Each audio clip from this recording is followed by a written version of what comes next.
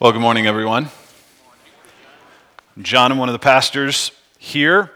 I'm delighted to open God's Word with you today. This month, during the month of January, we've been in a series we've called Flourish, where we've been talking about how we live and love like Jesus.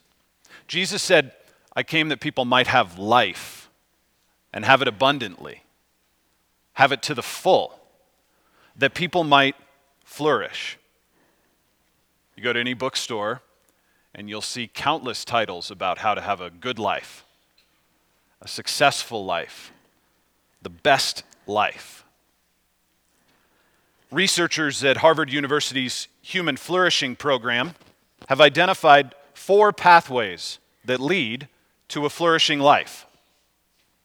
The way they define human flourishing is this: it's a state in which all aspects of a person's life are good. And the 4 pathways that lead to this kind of life, according to their work, include family. Family is foundational for human flourishing. Both are family of origin, and if we're married, the family that we're a part of as adults, a key component to a flourishing life. Another pathway is work. Those researchers say that people who have meaningful work in their life across a variety of vocations are more likely to experience happiness and satisfaction. Education also is a pathway to human flourishing, which doesn't mean you have to be highly educated, but you do need to be a lifelong learner, able to adapt to an ever-changing world and new experiences, and able to gain new insight. And then, what I think is fascinating, Harvard identifies the 4th pathway to flourishing as being part of an experience like this: a religious community. Isn't that interesting? That according to the leading social scientists in the world, one of the ways to experience the good life is being part of a church.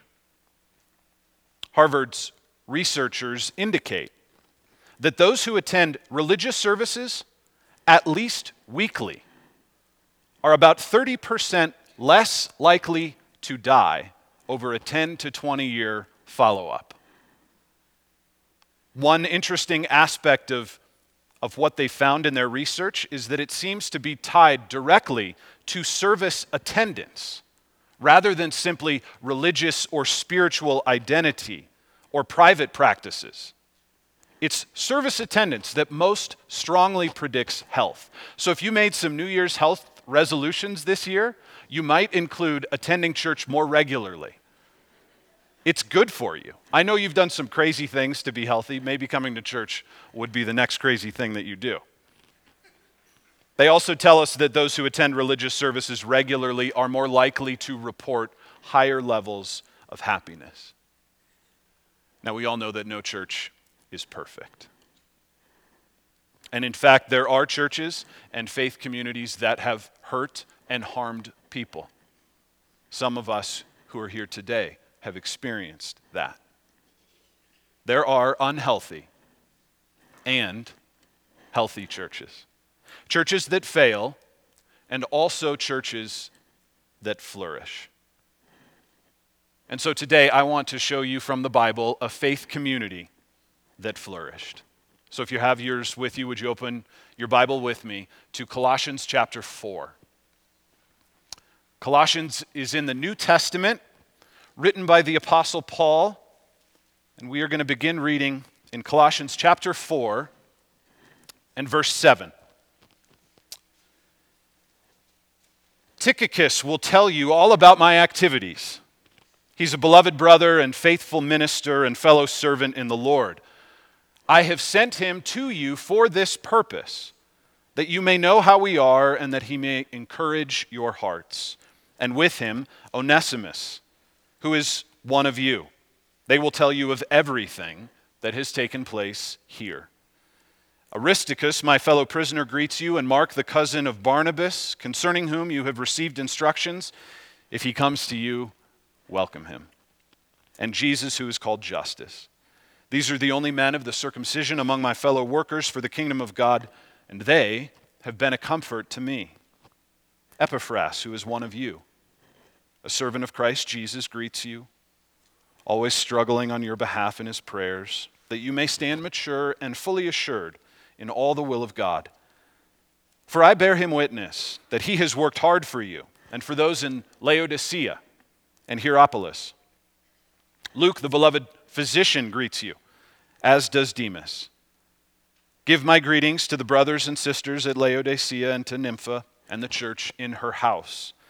And when this letter has been read among you, have it also read in the church of the Laodiceans. And see that you also read the letter from Laodicea. And say to Archippus, see that you fulfill the ministry that you have received in the Lord. I, Paul, write this greeting with my own hand. Remember my chains. Grace be with you. Do you ever get to a text like this in the Bible that has a list of names and just sort of skim over it? Am I the only one? You think, I'm not really sure who these people are, what this has to do with me. So I'd like to slow down in this text today. And as we do, discover together 5 factors of a flourishing church. Paul wrote the letter to the Colossian church about 10 years after he was living and preaching in nearby Ephesus. Epaphras, who was mentioned there and we'll talk a little bit more about later, was from Colossae. He came to Ephesus and he heard Paul preach. He believed in Jesus, became one of his followers, and then returned to his hometown in Colossae and shared what he had learned from Paul. And the Colossian church began. Paul writes this letter to them from a prison in Rome. And part of his purpose in writing was to encourage these new Christians about how to live and love like their Savior, Jesus. Paul had his friend Tychicus deliver the letter to them. It says in verse 7, Tychicus will tell you about all my activities. He's a beloved brother and a faithful minister and fellow servant in the Lord. I have sent him to you for this very purpose, that you may know how we are and that he may encourage your heart. Tychicus, I assume his friends called him Tick. He was a close friend of Paul's. Paul refers to him as his beloved brother. It's good for us to remember that what unites us as a part of a church is not just that we have a common spiritual interest, not that we go to a place together on a weekly or monthly basis, but that we are a part of a family, brothers and sisters in Christ, which is so much more than simply a community of people with like-minded beliefs. And if you are a part of God's family, you, along with Tychicus, are beloved. Not just by the other people in this room, but by God himself. God loves you so much that he sent his Son for you. He loves you so much that even when you were sinning and separated from God, his Son Jesus died for you. God loves you so much that when you believed in Jesus, he transferred you from the domain of darkness to the kingdom of his beloved Son. Have you ever thought that the one and only Son of God is called beloved? And so are you. You are a beloved sister or brother. And this beloved brother, Tychicus, delivered the letter to the Colossians, to the Ephesians, and the letter to Philemon. Tychicus was frequently mentioned in Paul's letters. Here in Colossians, in his letters to Titus and Timothy, in the letter to the Ephesians, where Paul says something similar about why he had sent Tychicus to them as well. He says that you may know how we are and that he may encourage your hearts. This is the first factor of a flourishing church. The flourishing church thrives on encouragement. An encourager is someone who helps us, who spurs us on, who inspires others. And how good is it to be encouraged? Here's what Proverbs says.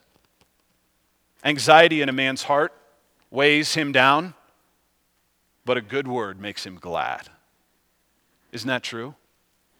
It lifts your spirits when someone encourages you. Encouraging words are like the lifeblood of a flourishing church. We've probably also experienced the opposite. How discouraging words dispirits the church. Anyone ever worked for a critical boss? Like, there's nothing that kills morale like someone who's just constantly critical or negative or never tells you the good work that you're doing. Grumbling, criticism, negativity, it doesn't help. But the flourishing church thrives on encouragement. Encouraging words can transform a person's life. I read this week about a young woman from England named Paige Hunter, who was considering taking her own life at a bridge in England. 2 people intervened, saved her. And since then, Paige has made it her mission to write handwritten notes of encouragement and place them on that same bridge. And she has been recognized by the police in that area for her work, and they have noted that she has saved, to their count, at least 6 lives of people who otherwise were considering taking their life. And then a simple handwritten card from someone they've never met stopped. Encouraging words can transform a person's life, change their trajectory, and we need them for our church to flourish. Along with Tychicus was Onesimus. He's in verse 9. He is also called a faithful and beloved brother who is one of you. And Tychicus and Onesimus, Paul says, will tell you of everything that has taken place back in Rome. Aristarchus, my fellow prisoner, greets you, and Mark, the cousin of Barnabas, concerning whom you've received instructions. If he comes to you, welcome him. There are 2 names in these verses that I want you to notice, Onesimus and Mark, because both of them had experienced significant failures prior to this. And those failures were probably well known amongst the church. And yet, Paul says to the church, I want you to welcome them. Onesimus, he says, is one of you. They were forgiven. And so the second factor of a flourishing church is that it's filled with forgiveness. It's one of the foundational realities of the church. We have been forgiven.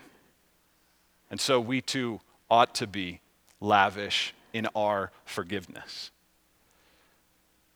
Harvard's researchers say that those who attend religious services are 87% more likely to have high levels of forgiveness than those who don't.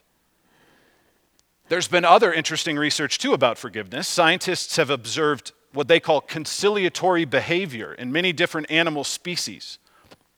The bulk of the research has been on primates like gorillas and chimps, who often follow confrontations with friendly behavior like embracing or even kissing. Scientists have observed similar behaviors in non-primates like goats and hyenas. The only species that has so far failed to show outward signs of reconciliation, you'll love this, domestic cats.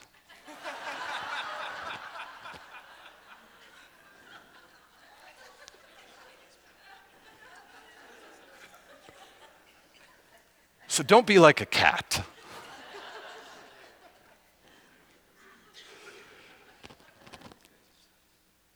But the forgiveness that Paul encourages the church in Colossae to extend to these men was significant. These weren't small grievances that he was asking them to overlook. Onesimus was a former slave of Philemon. Now, slavery was common in most cultures in the ancient world and different in many ways than the horrors of the slave trade of the 18th and 19th centuries. Now, while there were undoubtedly injustices that existed, most and many first century slaves were more like household servants, employed by their master, some willingly. For many, it was a pathway out of poverty. Onesimus was likely this kind of slave, and for reasons we don't know, earlier in his life, he had fled from Philemon and perhaps stole from him. He eventually found his way to the Apostle Paul, who led him to faith in Jesus. And then Paul wrote a letter to Philemon, personally urging him to receive Onesimus back as a brother in Christ, no longer as his slave, to forgive him. Philemon lived in Colossae and was a part of the church there. So when the church received this letter, they would have known about Onesimus. They would have known his story, his past. He was, in the first century, considered a criminal who had defrauded one of their members and friends. And Paul says of him, he is one of you. Onesimus is forgiven and free. Mark had a falling out with Paul himself.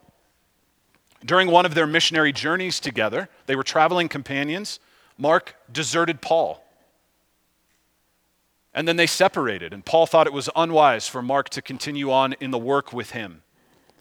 And then at some point, between that moment, which is told to us in the book of Acts, and this moment, they reconciled. Paul was able to forgive Mark and get over what must have felt like a deep personal betrayal, and then to encourage the church to welcome Mark. This is the man who wrote the biography of Jesus that we call the Gospel of Mark. How thankful are we today that Paul was able to forgive him? You even think of the Apostle Paul, who before he had had this supernatural encounter with Jesus, had ordered the execution of early Christians. He ravaged the church. And yet Paul is welcomed as a brother, as a leader, as someone who the early church looks to for guidance and teaching. We all have our own stories and history too, that have happened in the past and that undoubtedly will happen in the future. And forgiveness is like the fertile soil that allows a healthy church to grow and thrive.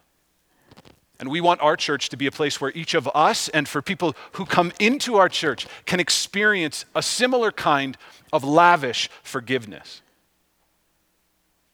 Imagine for a moment that someone who walked through these doors had defrauded you, had deserted you, turned their back on you, caused deep damage to you or a loved one. What would you do? Here's what Paul encouraged the church in Colossae to do in chapter 3. He says, this is the way we live and love like Jesus. Put on, then, as God's chosen ones, holy and beloved, compassionate hearts, kindness, humility, meekness, and patience, bearing with one another, and if one has a complaint against another, forgiving each other. As the Lord has forgiven you, so you also must forgive. And above all these, put on love, which binds together in perfect harmony. I wonder if anyone comes to our minds now as we think about who in our own personal lives might need forgiveness. Okay, third, verse 12. Epaphras, who is one of you, a servant of Christ Jesus, greets you, always struggling on your behalf in his prayers, that you may stand mature and fully assured in all the will of God. The flourishing church matures through prayer. Epaphras was a co-worker with the Apostle Paul. As we said, a native of Colossae. He preached the gospel to the city and to Laodicea and to Hierapolis, and he kept Paul updated about what was happening. And he was in prison with Paul at the time the letter to Philemon was written. And so in addition to being the founding member of their church and the one who had initially preached the gospel to them, the one who had taught them and pastored them, Epaphras prayed for his brothers and sisters at Colossae. He prayed that they might grow deeper in their faith. This is one of our commitments as a church, that we are a people who are committed to prayer in faith. We believe that God accomplishes his will through our prayers. And we've seen God do amazing things through the prayers of his people. I got a text earlier this week from a friend who said to me, out of the blue, "Hey John, I wanted to let you know that 8 years ago today, my wife and I prayed for Thomas as the new campus pastor in Erie. 5 years ago today, we prayed for your wife Lindsay and her work at Medtronic. And 2 years ago today, we prayed for Greg, who was retiring." This couple keeps a prayer journal they have for 20 years. They're able to go back every day and see who they prayed for 8 years ago, 5 years ago, 2 years ago. And then to celebrate together the work that God has done in the lives of those people. How amazing and intentional is that? Like, we need more of that. More commitment to, as we saw earlier, continuing steadfastly in prayer, faithfully, lifting up the needs that exist here amongst us, praying for each other, and then seeing what God does. I love that Paul says about Epaphras that he prays that they may stand mature and fully assured in all the will of God. That's what he's praying for. That his brothers and sisters would grow in their knowledge of Jesus. That they would grow in maturity. That they would be able to stand through the trials that they face. Prayer has been a critical part of the history of our church. We've been in Boulder for 135 years this year. Just imagine for a moment the numbers of prayers that have been spoken in 135 years. That's amazing. 50 years ago, a group of men decided they needed to pray here at the church because at that time, our church was located at Broadway and Balsam. And there was a growing sense that we were outgrowing that space and we might need to move to a new location to accommodate future growth here in our city. So that group of men began to pray. And then there was some property out on the prairie on Kalmia Avenue that became available. And they said, "Boy, that's pretty far out of town. I wonder if we should go there." And they asked the Lord to guide them. And the church decided to buy this property. And then to build this building with a group of volunteers. And they kept praying. And they didn't stop even after the building was built. And in fact, they've continued to meet weekly for the last 50 years. Praying for our church, week in and week out. For your prayer requests that you submit on the blue card in front of you. For our needs. For our church to grow in maturity. For our elders and pastors and staff. There's so much that has happened at our church in the last 50 years. And I can say without a doubt in my mind that anything good that has happened in the last 50 years is because of men like Doug Palmer and Del Elliott and Pat Patrick and Bob Johnson and Corky Shields and others who have gathered together faithfully for 50 years to pray for you and to pray for God to be at work amongst us. Prayer is the catalyst for spiritual growth in the church. And I'm so thankful for so many of you who labor in prayer for our church. It matters. It makes a difference. This might be a way for some of you to make an eternal impact in the life of what happens here and in the life of another. To commit to be in prayer for someone. To write it down. See what God does. Follow up with them. Ask God to help. And if you need prayer today, I would encourage you to grab that blue card, fill it out, let us know, drop it in the boxes in the lobbies as you leave. The pastors and elders and faithful men will pray for you this week. The flourishing church matures through prayer. It also grows by generosity. Look at verse 15. Give my greetings to the brothers and sisters at Laodicea and to Nympha and the church in her house. Nympha opened her home in Colossae so that the church could meet there. Without many women like her who opened their homes, the early church wouldn't have grown. They didn't have buildings like this one in the first century to meet in, and so people opened their homes. Now, we read that phrase and kind of gloss over it, read it quickly, but think about that for a moment. How would you like to host church in your home today?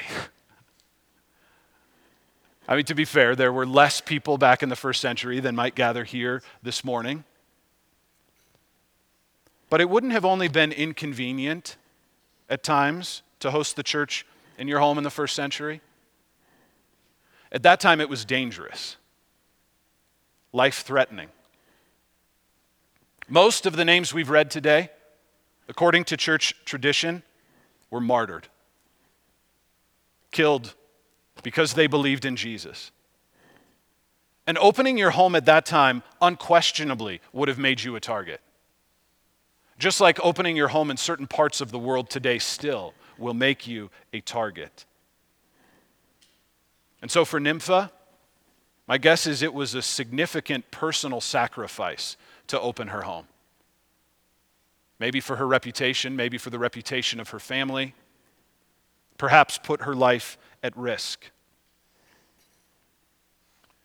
You know, most people in the first century didn't earn a salary. And so, especially for the wealthy members of the church, one of the ways that they could be generous was to open their home. Many people didn't have an established place like that where people could gather. And so their home was one of their most strategic resources, as it continues to be for us today.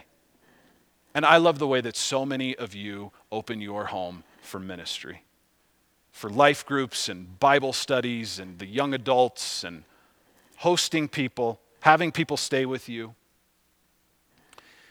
I think of one family who has opened their home to our high school and middle school ministry for years, and countless events have happened there. You want to talk about danger? Think about having 40 middle schoolers over to your house. And whether it's with our home or our apartment or other resources or our finances or our time, we all have a part to play in helping the church grow through generosity. It's because of people like Nympha in the first century that we sit here today, 2,000 years later, in Boulder, Colorado, worshiping Jesus. Because giving paves the way for future growth. And I can tell you personally that the best financial investment Lindsay and I have made in our marriage, without question, has been investing in the kingdom of God, both here at Calvary and around the world. There's nothing like investing in the work that God is doing. You might be at a place where you say, I need a little help in my financial situation before I could even make that kind of investment. After church today, we're starting a class called Financial Peace, where you can learn about some of the biblical foundations for how you might consider managing your money, organizing yourself so that you could become a more generous person in all the ways that God is calling you to. Generosity is like the fuel that accelerates growth in the church. And because of the faithfulness and generosity of God's people at Calvary, we are privileged to minister in this city in our time. The flourishing church grows by generosity. You know, Colossians 4 isn't the only place where Paul lists his fellow servants and ministers. He does it in so many of his letters. He was surrounded by people in his ministries. Sometimes I think we think of Paul as sort of like a lone ranger who just kind of went where he wanted and he was free and didn't have a lot of people around him, but that's not the case at all. He constantly had traveling companions. He was amazing at raising up leaders. And that's sort of our final factor, that the flourishing church multiplies through teamwork. The church in Colossae had a mission to reach their city in the first century. And because of some of the people we've read about today, their church flourished, and they were able to reach people and grow and multiply. And similarly, we have a mission today here in Boulder that God is calling us to. And the way our church will continue to multiply is through a similar kind of teamwork. By all of us engaging in the ways that God has called us to minister as a part of His church. Each of us in this room are uniquely gifted for this common pursuit that God has called us to. Ours today is this, that we are building Christ-centered communities of people who are fully devoted to loving God and loving others. Friends, a person who is fully devoted to loving God and loving other people, they live a flourishing life. And our call is to build communities that are centered around Jesus, that help people to love God and love others with their whole hearts. If there was a letter written to Calvary Bible Church today, I wonder whose names would be in there. What we might be commended for. What would be the factors that help us flourish today? This is how Paul closes this section in verse 17. He says, "And say to Archippus, see that you fulfill the ministry that you have received in the Lord." Each one of us here has a ministry. We all have a part to play in helping the church to flourish. What's yours? If you're not sure, we would love to help you find that and discover how you might jump in and serve and contribute and be a part of what God is doing here in our church as we seek to reach the city of Boulder. That blue card that I've mentioned is a great way for you to communicate with us. If you have questions, if we can help you find your place, we'd love to do that. Because we want to be a church that flourishes, that helps people find salvation in Jesus, and to live and love like Him. Let's pray.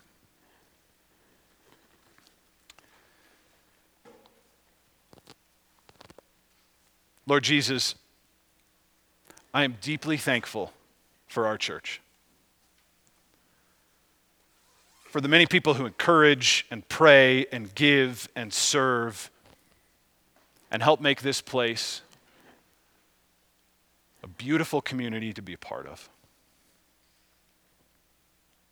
We pray for your help as we minister, as we serve, as we live out the calling that you've laid on each of our lives and that you've called us to today. And Jesus, we pray for our city, for the needs that exist here. We know that without you, Jesus, no matter how successful,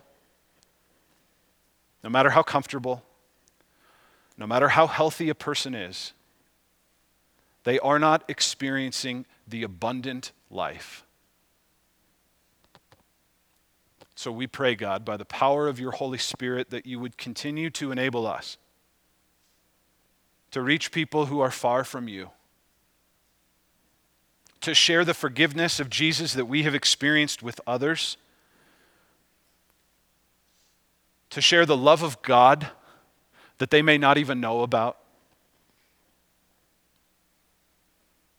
And we pray, God, for more people to come to know Jesus Christ as Savior and Lord and King. We ask all of this in his name. Amen.